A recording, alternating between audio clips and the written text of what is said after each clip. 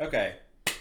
We're really going to do resolutions this time. Yay, We're not it's just going to talk happening. about being vegan and meat is evil and it's all corporatized and bad. So we already discussed the fact that I'm going vegan or plant-based, sorry. Yes. And you did not get to talk about this, but you're going plant-based. So tell me, we heard about how that's going over in my house, including the surprise reveal to my children. What's going on with that in your house? Very briefly, and then let's talk about other resolutions we may make. Well, yeah. Or be thinking about making. That would be our big one. And Kelly is exactly like your wife. I think they're, separated at birth. And so, first of all, we're going to Disney at the first week of February. So we're not going to do anything until after that. That'll give us that month to clean out the fridge and freezer, hopefully. And then after that, I think we're going to kind of ease into it. And I am not putting a vegan label on it at all because I can't do that. So I continue to say vegan when I really should say plant-based. And I use the two almost interchangeably, but I echo what my wife said last time. If I go to Atlanta on vacation and I want to have a burger at the Vortex, I'm not going to worry about it. Yeah, so I mean that's what we're going to do, and we'll probably start slow instead of just jumping right into it. One day meat. One day meat. He almost went through the nose with the coffee. One day meat, the next day no meat. We might do kind of like what you suggested of, that first week, one meal a day, no meat, and then the next week 2 meals, and then we'll be fully into it. But, I like macaroni and cheese. My daughter eats, your daughters are much better than mine at eating what's put in front of them, and so to try to do as a family unit, it would be almost impossible to change everything over for her as well. So it might just be me and my wife doing it mainly to begin with. We are predominantly doing it for Livy and I, but the girls will be part of that too because we're not going to, we're going to cook the same meals, we're going to have the same meals, and we'll have some meat replacements. But like, if Ruby is taking lunches to school, she'll still have chicken Alfredo. Yeah. She'll still have mac and cheese. We're not going to go to the extreme.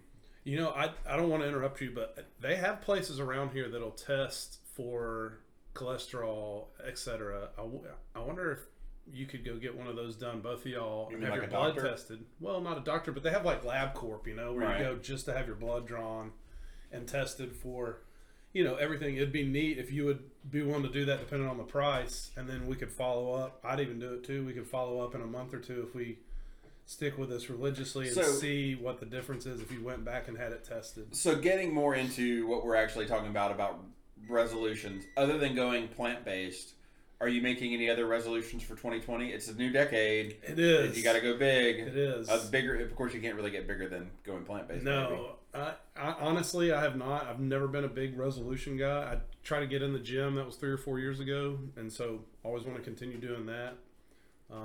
But yeah, really, that's the main one. I wish I had more to say. What about you? Well, where should I start? I have a list. Oh, really? I mean, I've made a mental list. There you go. Happy Cloud guy. So I've made a mental list of sorts of things that I want to do and try and work on, and it's the same stuff I want to do and try and work on every year, which is to like be more physically active. So I'm actually having sinus surgery later this month. So I'll have more than 8 to 10% airflow out of my right nostril, in and out of my right nostril. So it's going to be like a whole new day. I know. You're going to be so amazed. Once I get done with that, I'm actually probably going to take up running again because one of the biggest problems I felt like I had when I was running is I just couldn't get enough wind. Yeah. So what, baby? Can I get on my phone? No. So we probably going to work on that, and I'm probably going to go and start going to the gym again once I get that rectified. But that's the biggest thing is I feel like having that done where I can breathe better. And I've been fighting the same sinus infection since June. So I think that being able to breathe better and get more air in and out will help with working out and, with running, and being plant-based will probably help with all that too. And so I'm trying to get my health in better control. We're over 40 now. It's not as easy as it used to be. Yeah. I'm going to, What's your ideal weight? I'd like to get under 200. In the next, 6 to 8 months. When was the last time you were under 200? College. Yeah. Really? Mm-hmm. Like Mellow Mushroom days? No, way before that. Okay. I think for my But I think also, too, when I was... I didn't have as much muscle back then, either. So I've put some muscle on, I put some non-muscle on. I'm trying to get the non-muscle off and keep the muscle on. So, yeah, it'll be really interesting to see kind of how that goes with trying to make all those things happen. And then, of course, I want to, read more books, play less video games, drink less. I'm probably going to give up drinking for a while too, at least at the start. You know, have you heard about like the dry January that a lot of people do? No. Basically, people say that at the end of Holidays, they take a month off. they take some time off to kind of get it out of their system. That's not a bad idea. I've got a stack of books I've been trying to catch up on for forever too. I need to actually read those. So. Oh, books. I haven't read a book in so long. Yeah, I remember we were going to do an episode about To Kill a Mockingbird, which is your favorite book, and you couldn't even commit to reading it again. Yeah, I would have to actually read it. Oh, hey, can we go completely off topic? I mean, I guess why not? Did you watch The Watchmen? I did. I watched the whole thing. What did you think about it? I liked it.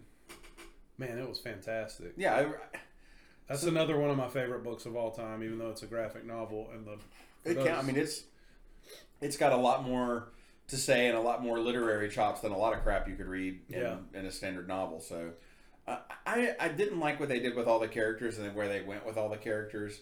But HBO makes such good television that I was just kind of willing to forget it. Yeah. And say like, okay, I'm fine with this. I intentionally read zero about it. Didn't even really watch the trailers or anything. So when I started it up, are we going to do spoilers? No, we don't need to do spoilers. When I started it up, I thought it was basically going to be a continuation of, or just a retelling of the graphic novel. Mm-hmm. I had no idea that it was going to introduce all these new characters and a totally separate storyline that's not even mentioned in the, It's tangentially related. Yeah, but it's, It was really good in that sense. I was glad that they didn't just do The Watchmen from the 50s or what's the guy's name that did it? I can't ever remember his name. Lindelof from Lost. So he was very clear about coming out and saying, "Look, this is not supposed to be Watchmen canon. It is just a possible telling of another story that could take place in the Watchmen universe." So I like the fact that he came out and said that instead of trying to just say, "I'm rewriting the Watchmen," because. Like I said, I didn't like the way that he, I guess, retconned some of the characters and what they were and how they had been. Things that were never alluded to in the comic or never talked about that he threw in there. But he was also very respectful to say, listen, and that's what I think a lot of people that take on these big, well-known properties don't do that they should, is just say, listen, can I just make a story about this stuff with everybody saying that I'm trying to rewrite it? Yeah, well, and the acting and the casting was so good. You really get numb to all these big budget movies and seeing the same freaking 5 to 10 people in every movie. Like Louis Gossett Jr. is awesome. Mm-hmm. I loved him back in the 80s. Iron Eagle, baby. Yeah, Chappie. Well, and, Don Johnson's still a great actor. You got to think about the fact that Marvel gave us the same people in 30 movies. Yeah. Or 20, however many Well, even, if you're going to release a movie in a theater, you want people that are going to sell tickets. Sure. So, there's no big names. I guess probably the biggest name is Don Johnson. But, Jeremy Irons is amazing.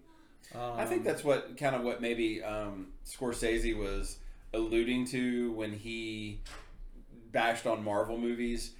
I kind of do understand that Marvel, they have great stories to tell, but I don't feel like they always set out to make great movies because they're passionate about movies. Yeah. I think they're passionate about money. Oh yeah, well, I agree, but I love Marvel movies, but it's just nice to be reminded. This, like Quentin Tarantino does the same thing. But you don't expect to go see a Marvel movie and see, the Oscar goes to so-and-so for their portrayal in Cheech Marin or something like that. Right. You just don't expect those movies to deliver that type of content. Yeah, but it's just refreshing to see a show like this that's acted like this, that doesn't have the same old cast of characters, that has a lead who's I can't think of her name. Is it Regina Hall? I think that's right. She's great. I'm going to tell you my favorite part of the new Watchmen TV show.